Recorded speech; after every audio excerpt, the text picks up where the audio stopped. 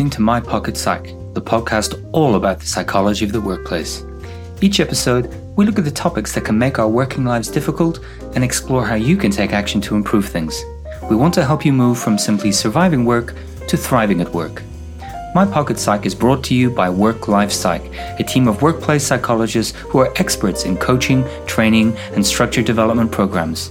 You can find out more about how we help people grow and develop at work by visiting our website, worklifepsych.com.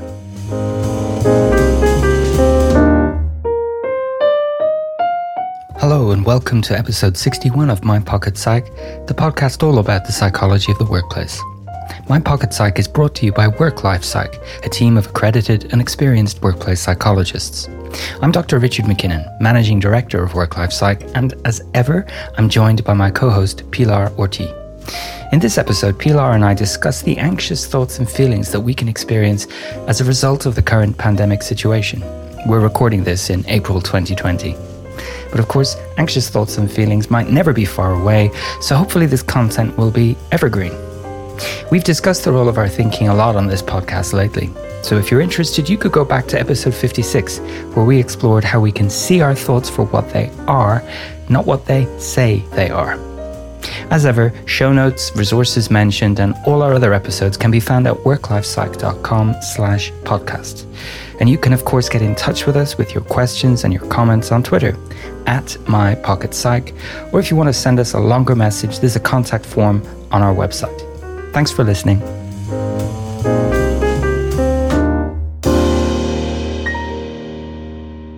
Pilar, it's great to be back. How are you? I am well, and it's definitely nice to be talking to you and through you to the listeners. Yes, hello listeners. Not sure when you're listening to this, but it's worthwhile just reminding everyone when we're recording this. It's the 20th of April that we're sitting down to record this.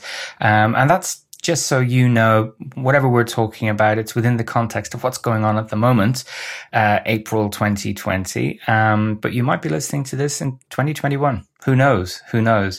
And it is nice to talk with you, Pilar, because it's a reminder of how things were. It's part of our routine, part of our rhythm of working together. And it's not affected by anything, is it? It's just us doing things the way we always do them. Yes, although today I have some creaking noises in my room, which I think are being caused by the wind or something. But yes, it's a familiar structure. It's with you, so it's a person I know, and it is nice to have something that hasn't changed.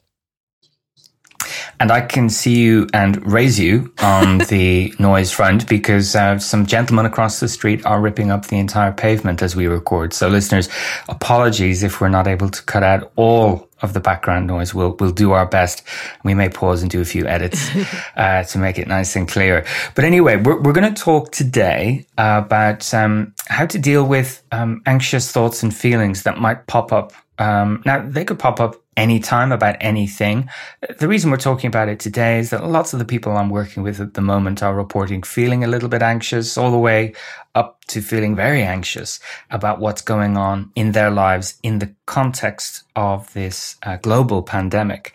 So I want to say two things before diving into this. One is it's relevant to what's going on now. And but if you were to listen to this content in a couple of years from now, when hopefully everything's died down a little bit, it's still relevant because of, as I'll explain, the way our minds work. Anxious thoughts and feelings are really never that far away. So hopefully I want to normalize some of that today and give you a few insights and give you a few pointers to other things you can listen to help build these skills. And I mentioned that, Pilar, we're both working from home. We're both doing the thing that we're really, really used to, but thousands upon thousands of people all over the world actually are working from home when they've really not done that before. So I wanted to point towards some resources. This podcast episode will count. Resources we've put online on the website. And I'll link to it in the show notes, but it's very easy to find, worklifepsych.com/working from home. And we've put up some internal and external resources covering lots and lots of different things, but it might be a good starting point to have a look at. And it includes a recording of a webcast I did several weeks ago now about working from home, and I'll be adding to that with another webcast very shortly. So there's some working from home resources to share, and maybe share with your colleagues or your friends or the people you're working with, because as we said before, Pilar, it's not literally working from home, is it? It's trying to work at home while life is happening all around you. Yeah, and while other people are around you, and while nothing is quite the same, and like you mentioned, lots of thoughts that are not usually there around you. So yes, it's trying to work while being at home in a crisis.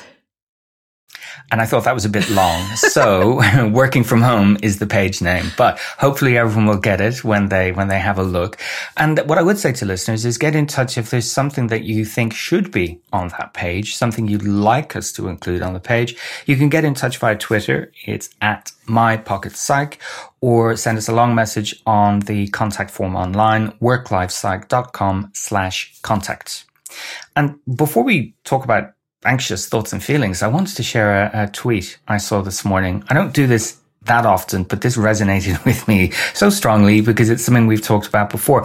It was from Tom Calvert, who shared a tweet, and I'll read it verbatim and then you'll understand why it's relevant.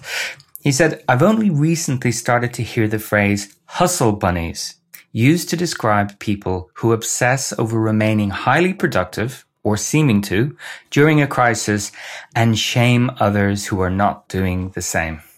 Hustle bunnies. I had a very visceral reaction to that when I read it, which was, oh, don't be a hustle bunny. Whatever you're doing, don't shame others for not doing all the things that you're doing, because we're all adapting to these circumstances in different ways, right? Yeah. And all our contexts are different. I think it's really important to remember that not, like you say, that not everyone is reacting the same way, that people's priorities are different also, as they always are, but now even more so. So yeah, I think it's a great tweet. I think it really hits home to something. And that's not to say don't share what you're doing and don't share your joy at accomplishing things. It's just don't make other people feel bad that they're not managing to do the same thing. So I still want to see everyone's picture of their cakes and breads, and that you're all baking at home. But I think it would be fair to say that I will have run out of everything else to do on the planet before I make some bread and share a picture of it online. Maybe that's how everyone will know I've been kidnapped if I start sending pictures of things I've baked. So anyway, yeah, don't be a hustle bunny. I also want to mention something I do periodically, but I'm doing it more regularly now, is to share things I'm grateful for when I'm tweeting. And maybe once a day, maybe once every couple of days, I'm trying to make it a daily habit, and gratitude, expression, appreciation of this stuff that you're grateful for can be helpful. Not necessarily just in times like this. And one of the things I mentioned last week was I was grateful for finding out I had a new listener in Spain. And actually, the backstory to that is I found out my father-in-law listens to the podcast, which hit two things for me. One, I was kind of surprised and I didn't know why I was surprised. And now I need to understand why anyone in my family isn't listening to the podcast, because they should be. No. So anyway, Frank, if you're listening to this on your daily walk about town, thank you very much for listening. And hopefully you'll find this one interesting too. Hello, Frank. We've never met. He's famous now.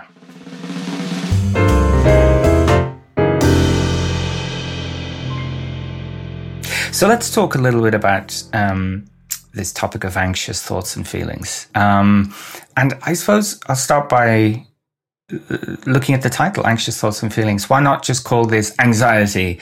And I think that's because a lot of people don't really identify with the word anxiety. We can have everything from occasional anxious thoughts, which will happen to virtually everyone, all the way through to anxiety that maybe a mental health professional would say, look, you are experiencing anxiety. There is a clinical label applied to what's going on for you at the moment. And I really want to aim this at everybody, because everyone listening to this will be able to identify with having had some worrying thoughts at some point in time. They're functional. I mean, they serve a purpose. Thoughts and feelings all serve a purpose to varying degrees, but anxiety really just tells us something's wrong.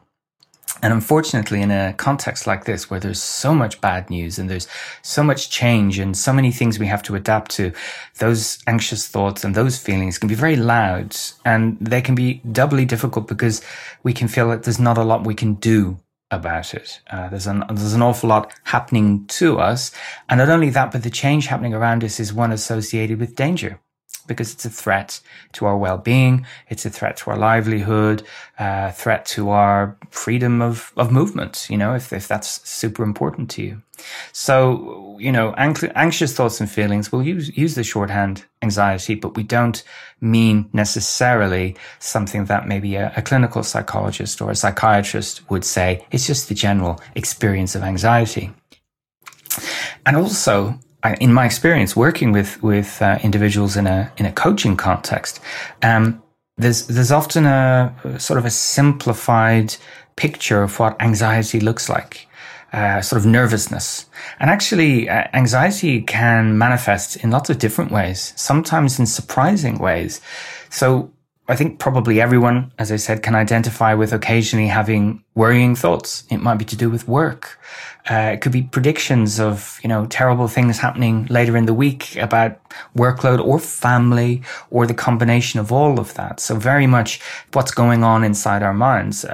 I have those thoughts. I make those predictions. Pilar, I would imagine you have worrying thoughts from time to time as well. All the time. And what I like is that they're just thoughts, like you were saying, because anxiety always feels like it's something that's there all the time. But actually what I found is that at the moment, especially, it's not there all the time, but it does come. And it comes sometimes a little bit suddenly, which is interesting.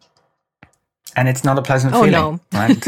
If anxiety was pleasant, then we wouldn't be having this conversation. So it's unpleasant, and often, is in our mind. It's like flashing signs or a reminder that I had one. Just yesterday, I was taking some time out to sit on our balcony and enjoy a bit of sun and try and, pretend we weren't in the middle of a pandemic, when I had that horrible sinking feeling that I'd forgotten something important. And I had both the thinking and the behavior and my body and everything responded to this sudden, oh no, I've dropped the ball. And as it turns out, I hadn't. I just picked up my phone, quickly checked some dates, and there was no problem at all. But that came out of nowhere, from being super relaxed and really quite enjoying the sunshine through to catastrophic thoughts and predictions. So it's one way it can appear. Less obvious ways. Maybe if we saw this in someone else, we may not think they were anxious. One is to be very irritable about what's going on. And that can be a behavioral manifestation, a little bit snappy, a little bit grumpy, maybe, all the way through to being very angry and frustrated about what's going on. And that can be a real surprise when you peel away the layers and actually it's anxious thoughts, anxious feelings, an experience of anxiety. That's the root cause of that irritability and that kind of anger directed outwards. Ever had that, Pilar? Because I could write a book about that, but is that something you've ever experienced? Yes.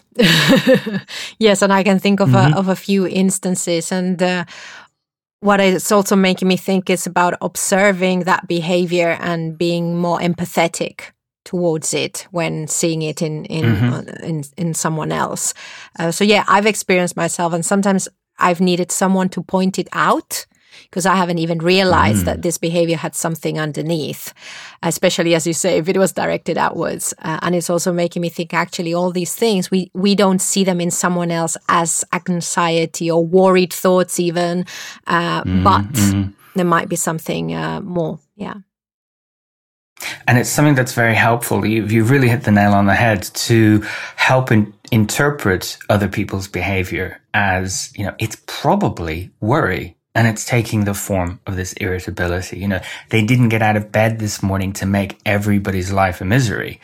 Something's going on, and that allows us to build up the empathy and build up a sense of, I wonder what it's like from their perspective. And that means that we're slightly less likely to respond with irritability and frustration in kind. And that's rarely helpful, right? So looking at it from another perspective can be really good. Over the last few weeks, I've had the experience of going for runs. I love to run, and we're allowed out once a day to get some exercise. So I really treasure those moments. And I go out for a run by the river, and of course, various mornings, nearly every morning, I'll encounter people breaking some of the social distancing rules. And I realized I was winding myself up and getting very frustrated and irritable with other people's behavior. And really, my job is to manage my own behavior. And the more I thought about it, the more I realized I'm quite anxious about what other people are doing in case it has an impact on me. It took me a while to realize. And it was taking away from the enjoyment of going for a run in the first place. And I was coming home more irritable and stressed than I was when I left. So, that anxiety about what other people might do or the consequences of things that you can't control, I can really, really identify with that. I had that, I don't want to go too long on the one point that you said, but something I noticed that as a person who walks a lot and going to the park, and some people that are running do get very close. and I've started, I had to do something because I didn't want to shout at them. That would be my normal reaction, would be to shout at them, "Oh, you're too close." But actually, from that point of empathy of who knows what they're letting out and why they haven't noticed. So now what I do, I put my arms out in a T shape, I stretch. That's a visual reminder. It means that they will not come near because they're going to go around the arm. So it's a kind of something that helps me to deal with my anxiety about what they're doing without really interfering and going into their headspace, which who knows what's in there. That's excellent on several levels. And now I have this amazing image of you running around the park like an airplane with your arms out, and then people giving you lots of space as a result. Yeah, I think this is a great opportunity for us all to look at other people and not jump to conclusions that we might. There's a lot of one-upmanship, and something I reflected on over the last couple of weeks is, here in the UK, it's a country where people love to queue, but people for some reason cannot walk in a single file, and people are walking 2 and 3 abreast when we're supposed to be keeping apart. And to me, that's just a habit that is really hard to beat for people. So they're somewhere else in their minds. They're thinking about something else. They're not thinking about maintaining distance. And that's the only way that I can rationalize it. Their minds are somewhere else. It's not intentional. So the irritability, the anger, the frustration, very easy to come out. And another manifestation of this can be just to withdraw from that. So the anxiety is less outward behavior that other people can experience, and more a lack of it. Withdrawing from social situations and not wanting to have those interactions. Sometimes maybe based on what might happen if you have those conversations, or if you do that work, or you're exposed to those situations. And of course, anxiety can manifest as a very, very busy mind. And managing, and I'm using air quotes here, whatever it is we do to manage anxiety can leave us feeling exhausted. And I need to dig out the story, but I heard, and this is not scientific at all, but I heard secondhand a story that Fitbit put out a week or so ago, seeing a spike or an upturn in people's sleeping time in the US. Now, my guess would have been people would sleep less when, there's all this stuff going on. But actually, it looks like people are sleeping more. And it may be because anxiety is just making people tired. So I want to dig that out and want to talk about it on a future episode. But to feed it back to the listeners, fatigue could be a sign that you've spent a day being quite anxious, quite worried, quite caught up in worrying thoughts. So it doesn't have to be a sort of physical nervousness and whatever that stereotype might be that you have. And of course, it doesn't have to be a clinical perspective of, anxiety as a condition you're living with. We can all go through these periods of anxious thoughts and feelings. And Pilar, as you said, because thoughts are just thoughts, they can go away quite quickly as well. Thoughts can be really volatile, a bit like our moods. They can come and go. But what we've talked about previously on the podcast the perspective of acceptance and commitment theory, or the skills of psychological flexibility, we can make things worse by trying to do things to these thoughts and feelings, trying to manage them, minimize them, or remove them. And that's often where we get into trouble. We get caught up with them, or we do things in denial of them, or we simply act them out behaviorally. And that's when other people see the irritability, or that's when we sort of disappear and we remove ourselves from situations. So what I thought it would be useful to do is quickly run through what we might do as individuals when we have those moments of anxious thoughts and feelings, and how we might maybe reframe it for ourselves and build those skills. And of course, each of these we've touched on in previous episodes, so we'll signpost those in the show notes.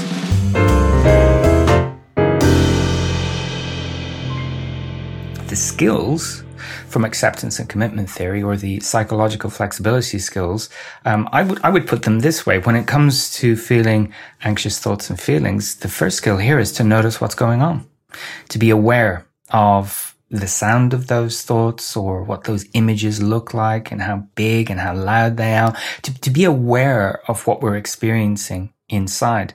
And of course, that can be difficult sometimes when we're caught up with, as we've said, people at home, maybe trying to educate their kids, manage their workload, share the space with someone else who's working. Maybe there's a few people all on conference calls at the same time, really, really hectic environment. It can be challenging to notice what's going on inside. We may not be aware of it at all until it spills over and someone gives us feedback.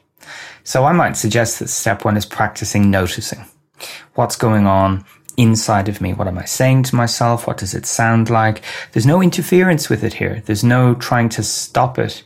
If anything, we're trying to become more aware of it so we can take the next step, which is sort of give it some space. One of the things that causes us to remove ourselves from helpful action and from being here and now is getting caught up with what's going on inside to try and manipulate it or minimize it. As I was saying to a group, I was running a webinar last week, and we came back to that point about, did you ever calm down when someone told you to calm down when you were furious? It just doesn't work that way. So telling ourselves we should relax, or we should feel positive, or we should think happy thoughts, it doesn't work. And I think we could all agree that at the moment, if you're feeling worried about what's going on in the world, well, there's nothing wrong with that, is there? Because there's a lot of worrying stuff out there.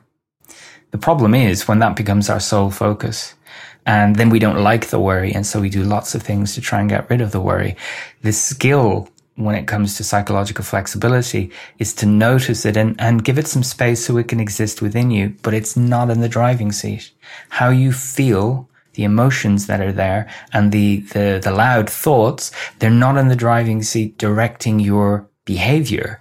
They belong for the ride. They exist within you, but they're not you. So as we've mentioned before, I'm almost sure, the analogy being when you go out in the rain, you don't become the rain, you get wet. So when you have worrying thoughts, or as we've said before, when your mind gives you worrying thoughts and images, there you have them. You don't become them. And that's one of the key goals here. And when we're aware of what's going on, and when we're clear on what matters to us, our values, we can use that stuff to help guide what we're going to do next. And I think, Pilar, your examples earlier on were great examples of that. They were demonstrating awareness of other people, awareness of potential consequences, doing something that you felt was the right thing to do in the circumstances, with empathy for other people in the park. I also have another example of something that started to happen was I started to notice I was getting angry sometimes, and I started to try to identify what was making me angry. So apart from, of course, knowing that the situation is what it is, and so it can manifest itself in different ways. And one thing I didn't notice was social media. And so I saw, okay, what is it that's making me go, Arr! Okay, it is this. Is this helping in any way? Is being in social media something necessary? Blah, blah, blah. And then I thought, okay, well, I'm going to stop doing that. So to your third point of noticing, then feeling, giving them space, and then the awareness and using of values to guide action. I think that's really important, the last bit, because it really it helps you to understand what's going on and your context, again, of course, and then to see whether there's anything you can do to change that or not. In this case, I could change my behavior. So, that helped. It is excuse me. It is exactly that. What can I do? And what can I control? I can control my responses to this situation. And I can do something that's helpful or workable in this situation.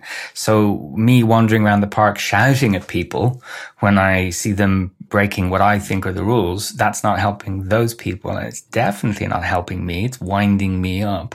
But noticing that running through the park is not doing great things for me, I've taken a decision to avoid running through that park. Go on a much, much quieter route. And then, I've noticed I don't encounter all of these people. And I don't really think about other people at all. In that sense, I'm focused on running and looking at my surroundings and enjoying the sunshine. So it's reminding ourselves what's going on in the here and now, and actually what can I control and not our thoughts. We're controlling behavior here, and focusing on what really matters. And that's where the values come in. I wrote a blog post a while back about how to deal with overwhelm. And that's a word that I'm hearing more and more, where people just simply feel overwhelmed by what's going on. And that can be another way of describing our anxiety. I'm just so worried about it all. I can't make a dent in all of this. It's all a bit too much. And in this blog post, which I'll link to, I've simplified this by looking at it through the lens of focus. What is focus? And how do we bring our focus to bear on different things? And, the first of those things is to focus on the here and now. Absolutely. And then focus on what you can actually control. So not things that may happen in the future, or things that other people are doing, or things that have happened in the past, but on the other side of the planet. We're coming back to the news point there as well, about how much of the rolling news we expose ourselves to. And then focusing on what matters. That's really from a values perspective. And something that I've been talking to people more and more about recently is the pragmatism, focusing on what's possible. A lot of the time, our unhappiness and our anxiety has its root in our focus on what we're not allowed to do anymore. And actually, if we spend all our time ruminating over the things that are now forbidden at the moment, that's not going to help us deal with this situation. We'll be caught up in those thoughts. And, that could be, but I've seen people on the news complaining they can't go to the hairdresser. It could be, I can't go to the cinema. I can't visit my family on the other side of the country. I can't get on a plane, all of that stuff. But there's lots of things we still can do.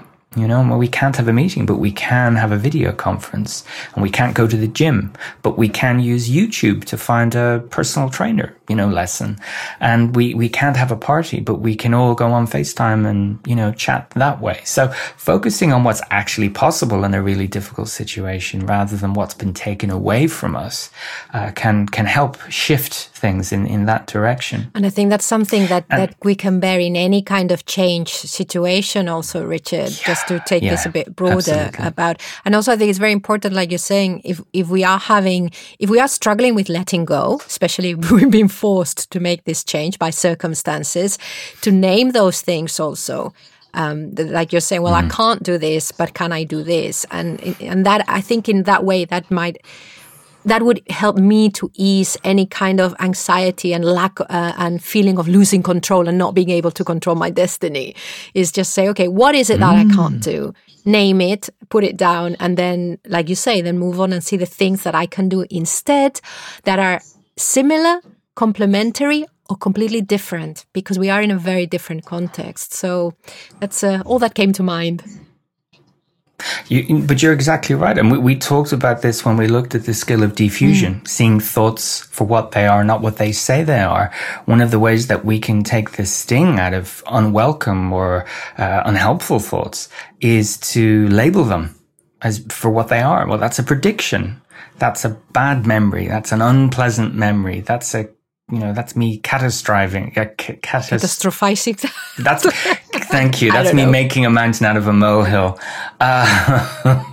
And rather than seeing them as truths or instructions, we're seeing them as, flotsam and jetsam just floating past us, or like clouds in the sky, whatever metaphor works for you. But to label them and actually ask yourself, well, what is it that, I'm worried, but what is it I'm worried about? Or what is it I'm annoyed about? And often when we get to the thing that we're actually annoyed by or worried about, we realize, well, there's nothing I can do about it. And that's actually quite liberating. It's not within my control. What is within my control is what I'm doing in the here and now.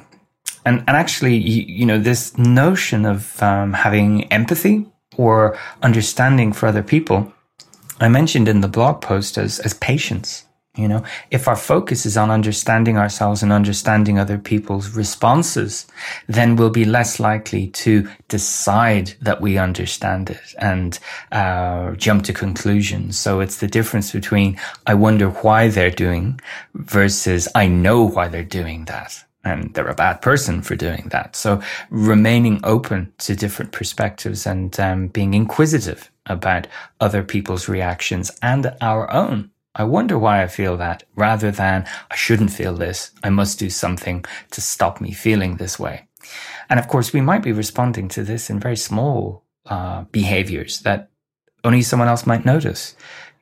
One we've touched on before, I'm bored, so I go to the fridge. It might be, I feel a bit anxious, so I'm going to have something to eat. Or I feel quite worried, so I'm going to have a drink. Those coping strategies come back to this other point, pace. Can we do this for the long game? Can we behave in this way for the following weeks and months and however long this lasts? And even putting the coronavirus to one side, if you're coping with anxiety focuses on eating and drinking and consumption, is it that sustainable for you? And is there something else that you might be able to do instead? So, quick recap. Anxiety is something that virtually everyone can identify with. It's not always manifesting in a way that's predictable. And it's something that, because it's unpleasant, we end up grappling with it and taking ourselves away from the here and now. And so if we remember that it's not about controlling it, but spotting it as it appears, giving it some space to be, and then deciding how we would prefer to act in the given situation, using our values, using what really matters. And of course, a crisis can help clarify what really matters. It really brings our priorities to the fore about the stuff that is so important to us in life. So remembering that stuff to help guide us. The question I've been asking people at the end of webinars over the last few weeks to get them thinking about how they're going to behave and how they're going to use these skills of effective coping strategies or resilience or psychological flexibility. I ask them, how would you like to look back on yourself when this is all over?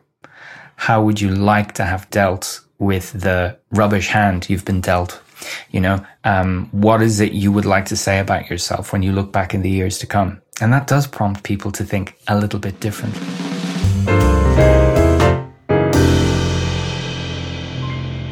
So we've come to the end of our episode. I was hoping we'd finish it on a higher note than that, but hopefully we can see some positivity there. I think it's completely high, Richard. I think that to think about how do we want to view ourselves, it helps us go back to everything that you've been talking for a very long while on the show, which is let's go back to who we are, who we want to be, what are our values, and see whether even in moments when we're not at our best, whether we can just tap into that to help us come out the other side thinking, actually, you know what? I think I dealt with that more or less how I would have liked to. Absolutely. And keeping that in mind, I think will allow us to sort of live up to those standards where, we're holding for ourselves the values that we want to express more often than not. They're not rules, they're principles. Can I be more like that person that I want to be inside? So it's anxiety due to the coronavirus pandemic, but it could be due to anything over the next few years. So hopefully this content will remain useful a little bit evergreen. We've come to the end of another episode. Thank you so much for listening. All the show notes will highlight those resources we've mentioned throughout the previous episodes and the online resources. Pilar, any end of episode thoughts or questions from you? No, nothing else. I think I said everything I needed to say. Well, thank you. And I hope the gentleman across the street haven't come through too loudly. We'll see what we can do about that. Maybe replace it with some thumping bass in the background and we can turn this into a music track. Anyway, thanks for bearing with us today. And I hope you're all remaining safe and well. Thanks for listening.